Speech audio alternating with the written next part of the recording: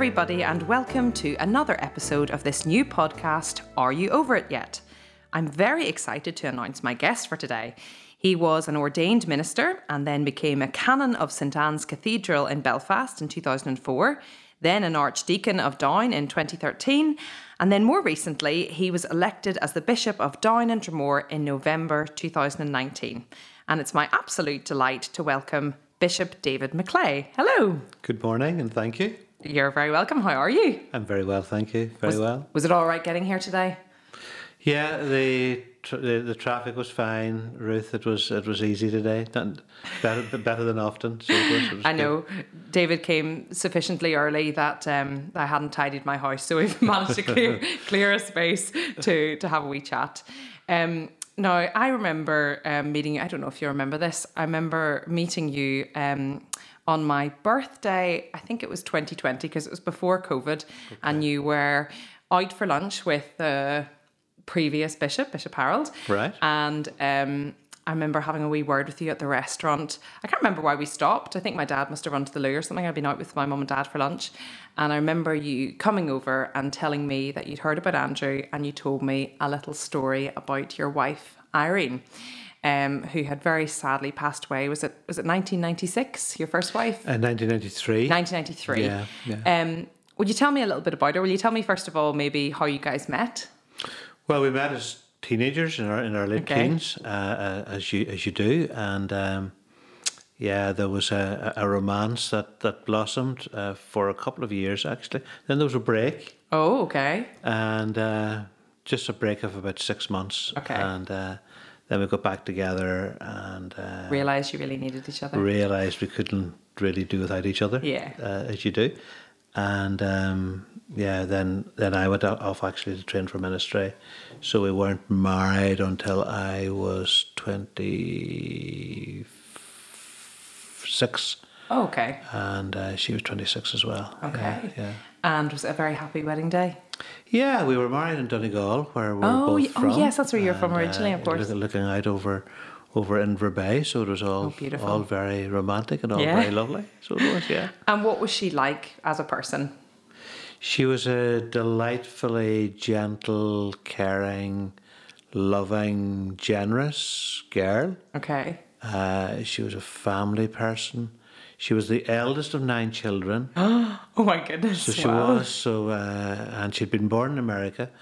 Her mum and dad had both moved to America, and they met in America, though they were both from Donegal. Okay. And then she was born in America, and the next 2 siblings down from her were also born in America.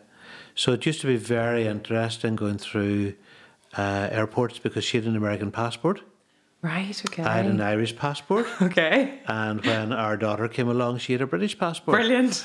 So life was really interesting going through airports. She always had to come back in through immigration. Okay. So yeah, it was. She was probably entitled to more than just the American one, goodness knows. But she stuck with it. She stuck with the American one back in the day. Better for travelling these days, probably. And so she was really, really lovely. And you went on, am I right in thinking, to having a little girl? Is that right?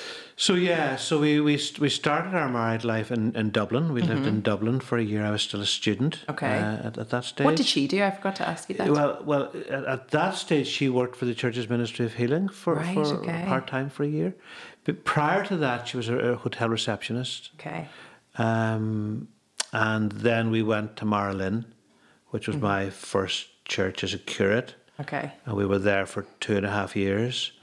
And she loved the people there. They loved her.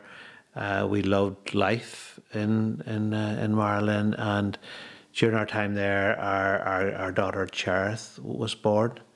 And she was baptised in Marlin Parish Church. And, lovely. Actually met some folks very recently that would have been her babysitters and stuff. Okay. Was she good at being, I think it's a very hard job to be a minister's wife.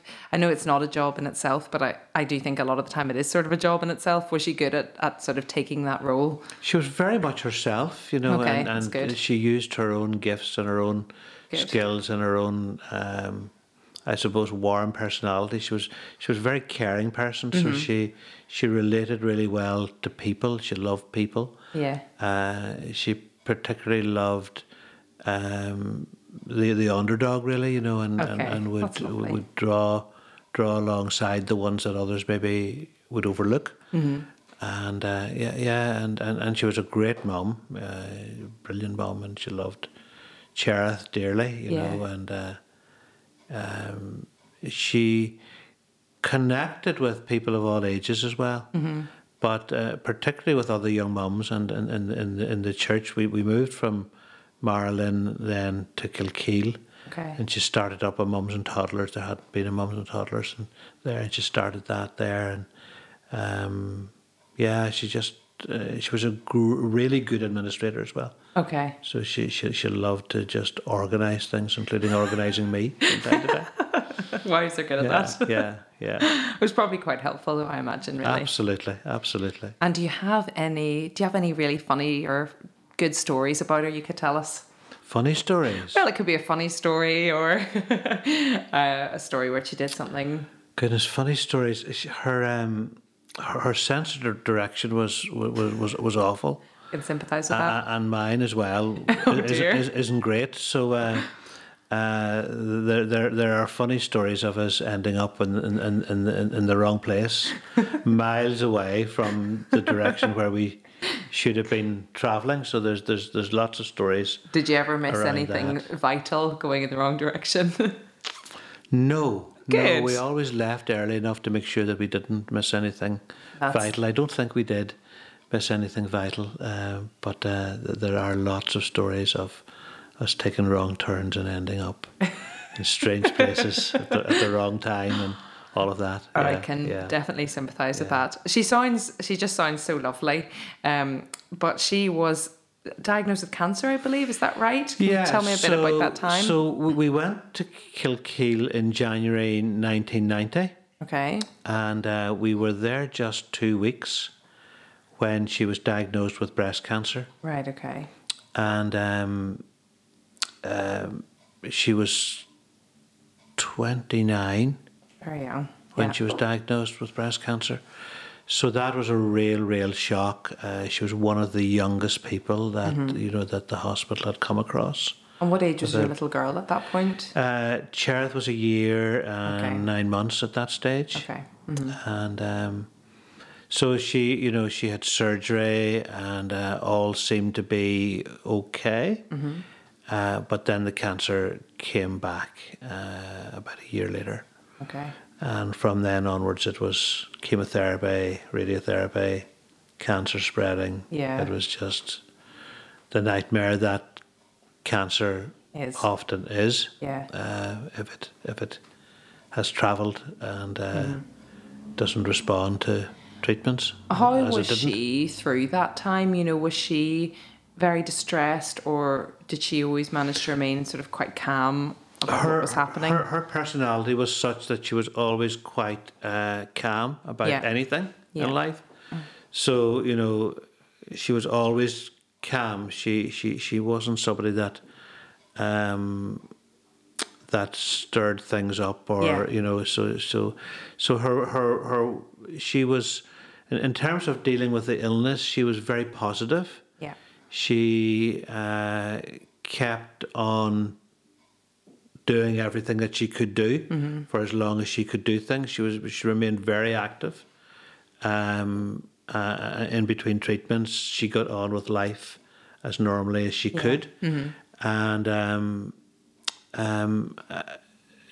there were those moments where she really, when she began to realise, when we began, I suppose, to accept that she wasn't going to get better. Yes. Or had those moments where we allowed ourselves to believe that she wasn't going to get better, which were few actually, because we kept sort of trying to be positive and believe that somehow or other that a miracle might happen, that she might recover. But in those moments where it was all overwhelming, she would just be sad. Yes. And it was a sadness about... I think people don't realise with grief that for the person who is ill, if they're terminally ill, that there is a grieving that goes on in them. Yes, definitely. They're grieving for what they're going to be leaving behind. There was obviously, we were very happily married, so there was for her the grief of thinking I'm going to be leaving David, and the grief of I'm going to be leaving Cherith as a little girl without a mum.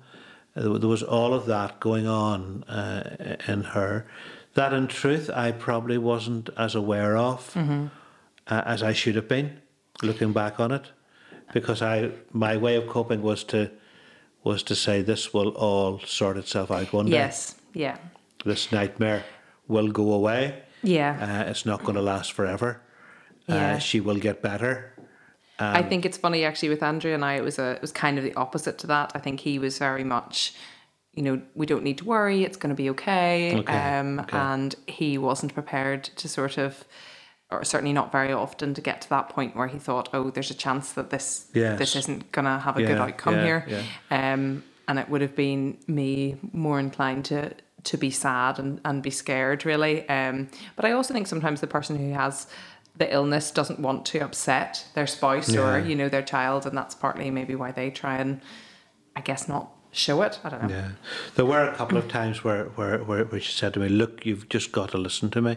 I might not get better. Yeah. And here's some things that are important for you to know if I don't get better. Yeah. And I didn't want to engage in those conversations. Yeah. And I probably afterwards had wished that I maybe had engaged a bit more in them. But I didn't allow myself to go there as much as I maybe ought to have allowed myself to go there. In some ways, though, that probably meant you were able to enjoy when she was alive better, in a way. Well, we did a lot. We packed a lot of things into a few years. Yeah. Which is, I think, important to do in life anyway. So yes, absolutely. Yeah. Just sort of encourage you further. Do you remember, I'm sure you do, or you're happy to talk about it, I should say, when she actually passed away and the sort of immediate aftermath of that? And can you tell us a bit about that? Yeah, I maintained that sort of stoic attitude. This can still change. Okay. Right up to probably less than 24 hours before she died. Right, okay. Wow. Even though she was physically dying, to the point that when she went to the hospital for some treatment 10 days before she died, the doctors said to me, you can't take her home. Oh, goodness. She wouldn't survive the journey home. Okay. She was so determined, she kept taking treatment right up to that point. Okay. And we were both quite sort of stoic about it all. So she didn't go home. So she remained in hospital for the last 10 days of her life. My best friend rang me the night before she died. And he told me afterwards that I said to him over the phone, well, it's like this, Sam, it's now all in God's hands. And that was the first time that I had acknowledged to him that she might not recover. Okay. And that there was, that it was that there was nothing a doctor could do. Yeah, it's out of your nothing control. I can do. I think one of the things that's really difficult when you're coping with a terminal illness, maybe this is a male thing, maybe it's something that's part of being a young male as well. You think you can fix things. Yeah. And this was one I couldn't fix. Yeah. It's terribly frustrating as well, not being able to fix it. This was one I could not sort. And I found it difficult to even acknowledge that I couldn't sort this one, that I couldn't fix this one. So it was literally about 14 hours before she died that I think I acknowledged to myself, to friends, and actually knelt down and said to the Lord, okay, if this is what you're going to do, this is what you're going to do, God, it's okay. Yeah. It's okay. I love you still, I'll follow you still, regardless of whether I'm married, widowed, single, whatever, That's a huge amount of... You really have to lose control though. That was a deep moment Yeah. of just saying. It was a deep moment of letting go, but it was also a deep moment of receiving something by way of just the grace and the kindness and the strength and the presence of God for what would then lie ahead. Yes. So another friend turned up from the church. Actually, the church were great. So somebody would have arrived down every night at about 10 o'clock Okay. with some food. Oh, lovely. Yeah. Because I was sleeping in back in the day, there was nowhere to sleep in the hospital. I was sleeping in a little corner in what was like a broom cupboard, really. Oh, goodness. They did what they could, but, I was curled up on the floor. Oh, dear, that's terrible. On an airbed for 10 days. And they were very kind and they did what they could, but somebody would have turned up with clean clothes and Oh, that's so nice, isn't it? And a hot dinner for you. with a hot dinner, and then they would have stayed for a few hours and just chatted, and that particular night this guy stayed all night. Wow. It was clear that things were at that point, so he stayed all night. But he was in a different room. Oh, okay. So he wasn't in with me in the room where And you Iron didn't was. call him in or anything? No. He came in a couple of times, but Yeah. but it was just the two of us. So she died, and I went and told the nurse, and then walked down the corridor, and said to my friend, "Take me home." Wow. She's gone. Take me home, because it was. When breath leaves somebody and when somebody's actually gone, they're gone. The person's gone. So for me, that was a moment that I just wanted to go home and see my wee girl, and Yeah. so You didn't want to hang about? I didn't want to be there any longer. So that moment was. It was a special moment to be there, but when it was over, it was time to be with my daughter, Yeah. who was at home in Kilkeel with her grandparents. I was going to say, and had they been minding her They'd for then? been minding her for 10 days. And yeah. was she was 4, is that right? She was 4, yeah. She Was she aware She was a all? month of 5. Okay. Yeah, she was quite aware of quite a lot, so she was, in her own sort of childish ways. She remembers bits and pieces. She's not quite sure if the things that she remembers are things that she actually remembers, Or what people have told or her. things that people told her. It's there's a little bit of a mixture there, I think. And did you go home and did you have the conversation with her about your mum? Yeah. So my friend drove me home, and we sat down and I talked to Cherith, and she cried, I cried, as you do. And did you, we were just talking before this that the kind of standard funeral in Northern Ireland is 2 or 3 days after. Yeah. Did you stick with tradition and go, right, 2 or 3 days after, and we're doing exactly, as we did meant to actually. So that was Saturday morning. She died on Saturday morning. Yeah. And the funeral was on Monday. Did you find, I found that I said to you I had a week between before Andrew's funeral, and I found it to be such a busy week because so many people came and it was very difficult to get anything organised. Did you sort of find that, or was it actually relatively calm in your house? I was really blessed in that some people organised the practical things for me. Right, okay. I simply said, this is what I want to happen. Yeah. And people made it happen. Okay. I was really, really fortunate and blessed by that. Yeah. My parents were there. They cared for some of the practical things around Cherith. That the house was busy. People were calling all the time. And that was lovely at one level, at every level actually. It was lovely. And then there were those that just, I basically said, this is what I want to happen, and they made it happen. And did Cherith go to the funeral, or did you make the decision she did? Yeah. Yeah, she did. So actually, somebody just spoke to me about that just yesterday. Did they? About recalling that? Yes, yeah, she did, and she, children do their own grieving definitely as well, and I think being present at the funeral was a helpful thing for her. One of her little friends sat with her, and she would have, after the funeral for months, she and her little friend would have gone over to visit the grave together after church on a Sunday. Irene was buried in the churchyard beside the church where I was minister.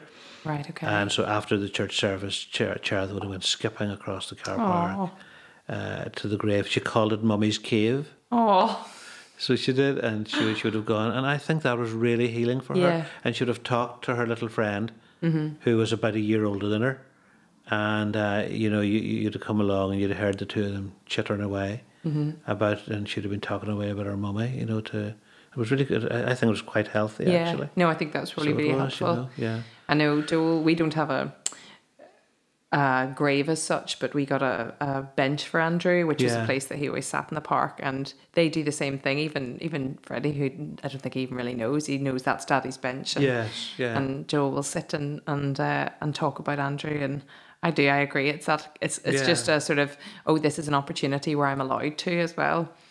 In the first couple of weeks, how did you find life in the first couple of weeks? Did you go back to work? Did you stay in your own home? Did you just try and go back into ordinary routine, or how did that work the first couple of weeks? I probably did all of the things you shouldn't do.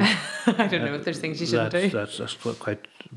I think my way of coping is to be busy. Yeah. And my way of coping with anything in life is to just be quite stoic and keep going. So I went straight back to work. Okay, like literally straight back? Literally straight back to work. Wow. And I took services the next Sunday, for example. Oh my goodness. What did people think about? I mean, did people think that was a good idea? Some people thought I was crazy. But it worked for me. I think the thing I'd say is you've got to do what's right for you. Yes. Now I was sensible enough in that I had a friend come and sit in the congregation.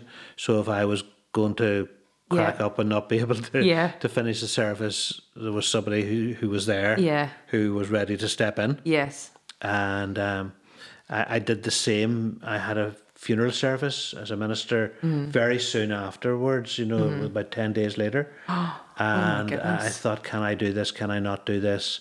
And what I did was one of the neighbouring clergy, who was a really good friend, I said to him, look, I think I need to do this myself, but I don't know what it'll be like on the day. So for the sake of this other family, can you just be around? And that's what we did. And it was okay. And that was fine. That was absolutely fine. Did you ever have a moment, maybe not even initially, but at some point where you thought, oh goodness, I am tearful, or... Yeah, my sort of time of, if you want to use it, crashing with grief was well down the track, really. So it was. So about a year and a half down the track, I took about 6 weeks out. Okay. I didn't, it wasn't that I had to, but I reckoned that I needed to. Yeah. And so I literally took 6 weeks off work. Yeah. And what I did actually those 6 weeks was really, it was incredibly healing. I revisited places that were significant places. For the two of you? For the two of us. Oh, wow. I think I'd find that hard to do. I just found it really, for me, it was something that enabled me to grieve. Yeah. And I did it on my own. So and I also revisited places that were nothing to do with Irene, but were just deeply ingrained into who I was. Okay. So little country lanes that I walked as a boy. Yeah. The beach nearby, the home where I grew up. Kind of just going down memory lane that I in played general. on as a child. Yeah. I spent 6 weeks just getting in touch, I think, with who I was, and in those moments asking God to come into my grief and into my pain and into my sense of emptiness, and to be the healer in the midst of it all. Did you bring Cherith with you during that time? Cherith, I was fortunate that I was able to base myself for most of that with Mum and Dad. Okay. So Cherith was there. So, it's not like I walked the lanes all day every day and was away from her. Yeah. She would have come to the beach with me as well for some of it. But some of it I got into the car and I drove quite long distances and, just spent time. I was going to ask, just because we're sort of talking about that, how was single parenting in general, especially as a dad? Single. I mean, you're maybe not allowed to say that, but I do think it's probably more unusual. I think things have changed a lot. Back then, like you're talking about 1993, 4, 5 and 6, there really wasn't any sort of support system at all for single men, for single dads. There was for single mums, but there was nothing for single dads, and at times it was quite annoying. Yes. I remember going to book a holiday, and it was an overseas holiday, and having to pay for 2 adults and a child because there wasn't any way of doing this holiday. It was actually to Disney, and it was to stay in one of the Disney hotels and stuff. And there was no way. Back then, there was just no way of doing without it. My goodness, that would make me so cross. Oh, I was really grumpy about that. So it was, Disneyland costs a fortune anyway. But it was expensive anyway. Yeah. But I thought, I'm going to do this. Again, that sort of stubborn streak. I'm just going to do it. It's not going to stop me doing it. Yeah. So I paid for the 2 hours and a child and just did it. Probably meant you got a double bed, did it? It was just, it was, so you just did things like that, and actually had an empty seat in the plane next to me even, back in the day, yeah. That would have driven me mad as well. So back then, it was a very different world, really. Things have changed. Some things for the better, not everything, but lots of things for the better. I loved being a dad, actually, so I didn't stop being a dad simply because I was a single dad. Yeah. There were things that were challenging to do. Yeah. And I very quickly decided that I wasn't going to be somebody who didn't ask for help. Yes. So I made that very conscious decision that it wouldn't be good for Cherith. It would only be my own pride that would be getting in the way of me asking for help. Yeah. So I actually became quite good at asking for help. Yeah, and probably lots of people wanted to mind her as well. It's not that I asked for loads of help, but there were things I asked for help with. Yeah. So if I remember on a day off, we always went to a nearby swimming pool. And that was awkward with a little girl. Yes. So one of the staff began to realise that I was a single dad, and she used to take Cherith, and there was a beauty place just beside. It was part of the same complex, and Cherith used to have her nails done. Oh wow, that's so lovely. While I had a swim, and just things like that you just be really thankful for people's kindness. And there were people in the church then that had 2 or 3 in particular that had children of a similar age to Cherith. And that was really, really good. And they were very good at just being available to look after her, because in a minister's job you're on call 24/7 as well. And then there was an older lady who was available during the night. Okay. If I was called out during the night. That's amazing. I would have rung her and said, I need to go to the hospital, somebody's ill, I need to go, she was, I'll be there in 5 minutes. She kept her little case packed. She came around, and if I wasn't back by school time in the morning, she took Jareth to school. That's amazing. Jareth knew that. It didn't happen very often. You're talking about having to call on that sort of help maybe 3 or 4 times. Yeah. But it's actually knowing that help is there. That you don't have to worry. And I would say to anybody that finds themselves in that sort of scenario, don't be afraid to ask for help. Yeah. Whatever the help is that you need, ask You've for it. talked so much about all the people that just sound like they were just amazing, and I do think a lot of the time it brings out the best in people, and I too have had especially a couple of people who've just really gone above and beyond. But Yeah. did you find that anybody did or said anything that was decidedly unhelpful? Yeah, absolutely. Can you tell me anything about any of those? I'm not, oh, goodness. Things that were unhelpful.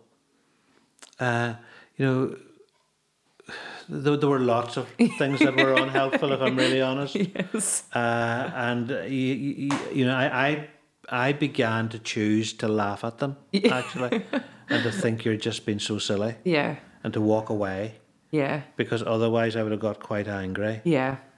I did get angry once with somebody, but that isn't really a good thing to do as a minister, like, you know.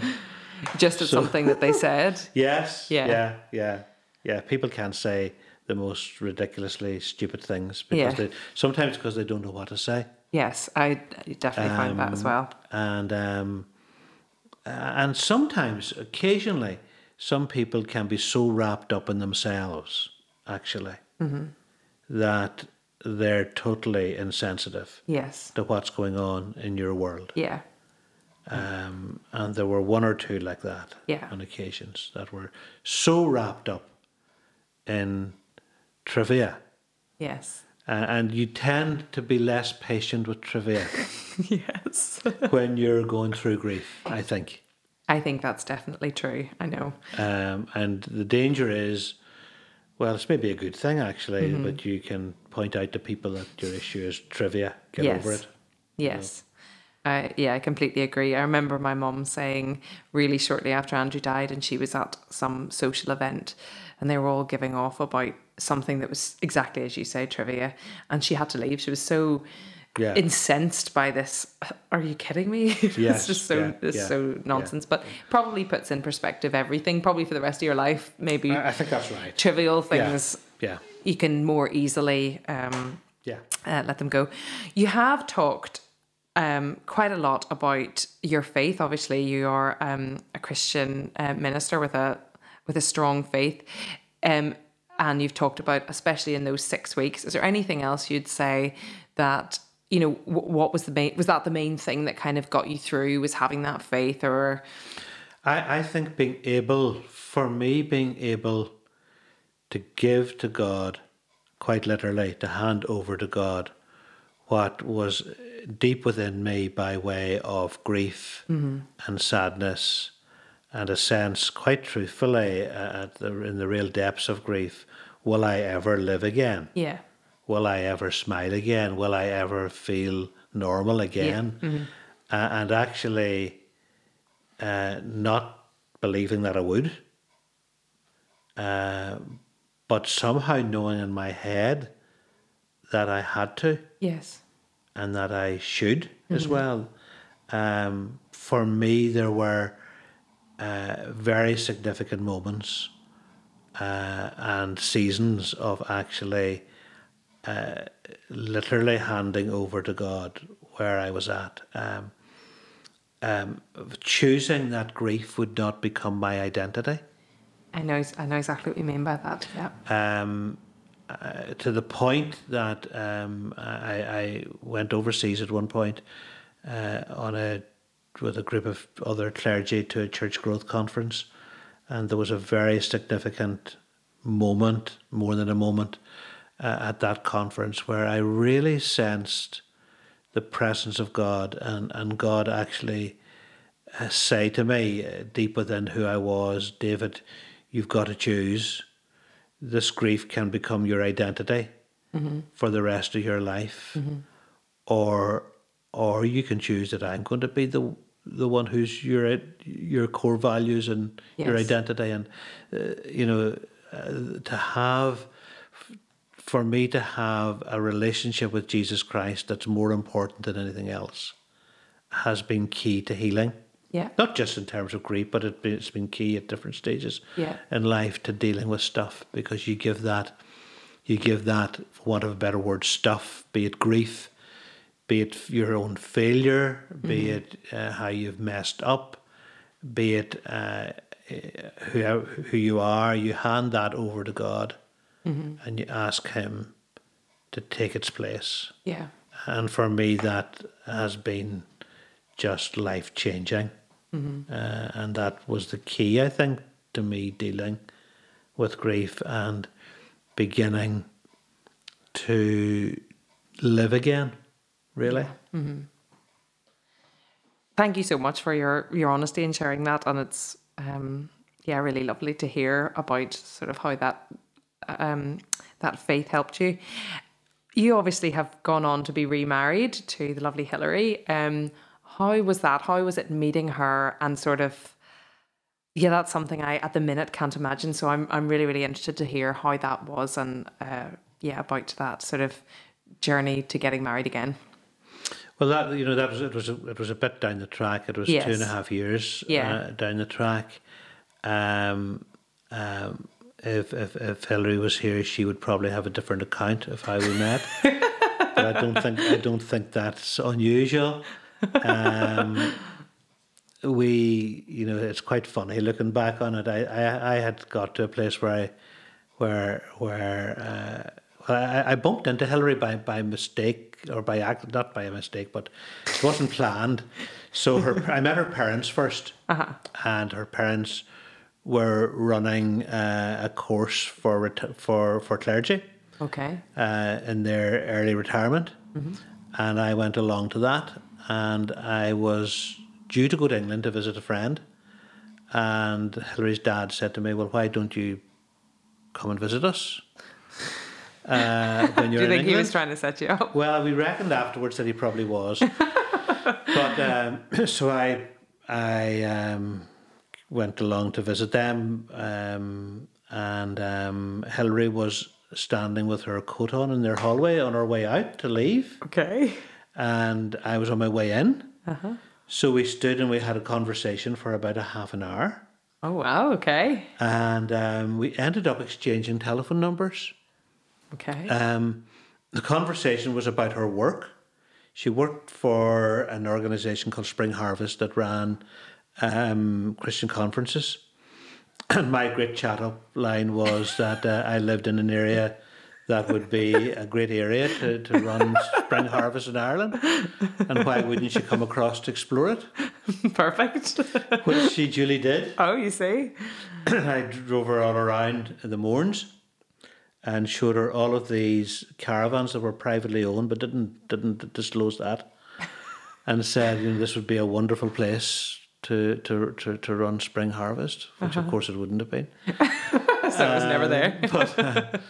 And we went out for lunch, Okay. and on the way out of the hotel I picked up a wedding brochure Really? and I handed it to her, and I said, "Put that into your file as well." She was collecting all sorts of stuff for her file. "Put that into your file as well, you might need it." Wow. So that was like your first proper... Yeah, that was the first time we met. Oh my goodness. I think some people might have run away. It really, well, she has said that it really did. A couple of the early conversations really did. She thought, "How do I escape?" And they're talking about marriage at first date. It wasn't quite like that. It was a joke, really. Yeah. But it turned out to be more than a joke. Aw. So we actually. Very soon after we met, we knew that we There was were something falling there. in love. There was something, and it went from there, really. And how, this is maybe a bit of a strange question, how was it grieving? I mean, did you still talk about Irene with Hilary, or was that something that you just... Yeah. Grief's a funny thing. People use the phrase about getting over it, Hence the name of the podcast. I think it's a terrible phrase, Yeah. actually. Well, so sorry if it's... No, well, that's the final question. I think it is too. That's one of the weird things someone said to me. Phrase. I really think it's a terrible phrase because I think there's lots of things that happen to us in life that we don't get over and that we shouldn't get over because we would be the poorer off if they hadn't happened. Yeah. You know, the final question of this, I'm going to ask you officially before you finish, is, are you over it yet? That's because someone asked me that, you see. And I thought it was a very stupid question to ask. So, exactly as you say, there's no such thing. It's a crazy question. Yeah. Things happen to us in life that change us. And they either change us for the good or they change us for the worse. Or maybe sometimes they change us in both directions, that some things get better and some things don't get better. Yeah. Somebody said to me early on, you'll either get better or better. Okay. And I was quite challenged by that. I didn't like it when they said it, but I was challenged by it. Am I over it? I'm very happily married. I love what I do in life. I love my work. Do I think about the fact that I was widowed when I was 33 every moment of every day? No, I don't. Are there moments where memories come flooding? Yes. Not loads of them any longer, but there are. So the morning, for example, that Cherith, my daughter, was married, which was, I suppose, 22, 23 years after Irene died. Yes. I walked into the church on the morning of the wedding. Though I was going to be taking the wedding, obviously. And I walked into the church, but what I didn't realise, because my daughter hadn't told me, was that there was going to be a loop of photographs. Oh. And somebody had been in the church and had set up this loop of photographs. So I walked into the church early that morning. Somebody had already been there and set up this loop of photographs. And there they were, all of these photographs from Cherith's childhood, from her husband-to-be's childhood as well, actually, from when they were babies. And there was all of these photographs. And I sat down and for about maybe 40 minutes, I just wept. Yeah. Because all of the memories of living with cancer, all of the trips to Beaver Park Hospital and chemotherapy, some of the photographs were actually taken outside Beaver Park Hospital. There was just a mixture of stuff. So in that moment, I wasn't over it. Yeah. But, am I over it insofar as I'm living and I'm living a full life? Yes. I am over it in that sense. Yeah. But the person who asked that question doesn't understand That's exactly why I called it that. They don't understand grief. Yes. And that's probably okay. They can't understand where they haven't been. Yeah. So you and I have just got to understand that and be patient with that and say, well, you're blessed that you haven't been there yet. Yes. Yet. Yes. Because the reality is that in one way or another they will be there one day. Very likely. There's very few people, I think, that get to old age themselves That never grieve. that never have got to go through grief and loss and pain, and this sort of roller coaster is what I describe. So if you're on a roller coaster, there are moments where it's okay to be on a roller coaster. Yeah. But there's moments where you want to be off the roller coaster. Yes. So it's a bit like living like that. Yeah. I would never have chosen the path of grief, not in a million years. Yeah. But in a strange sort of way, and this might sound a strange thing to say, Ruth, in a strange sort of way, I'm thankful for what has happened in me because of it. Yeah. It's not the path I would have chosen, but what has happened in me by way of me being transformed and changed. I do think I have a better grasp of grief. I'm maybe in some ways less patient with some people, but I hope more patient with others. Yeah. I do sometimes feel the need to challenge people to actually choose to deal with some of the aspects of grief, because I think much of it is a choice, actually. There's the saying that time heals. I don't think that's true. Yeah. I think the healing process is very much down to making some tough choices, actually. Yeah. And for me, that, and I would commend this obviously and clearly to anyone, for me, a Christ who died on a cross, who looked down from a cross at his mother and said to his best friend John, John, look after Mum, Mum, look after John. That's the sort of, that God had become that human being. So to turn to a God who has that sort of depth of love for us in every circumstance of life is something that is really wonderful to do. Yeah. But even that requires choice. Yeah. And requires that we actually do it. Yeah. So, am I over it?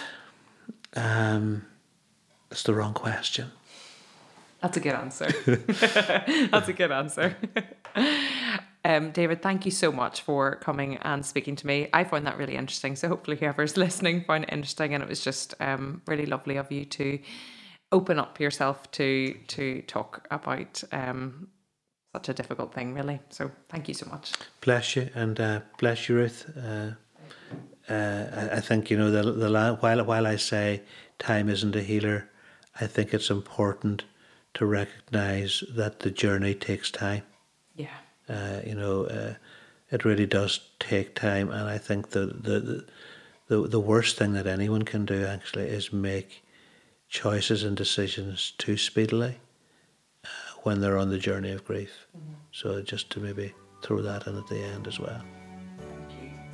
Bless you. Thank you. Thank you.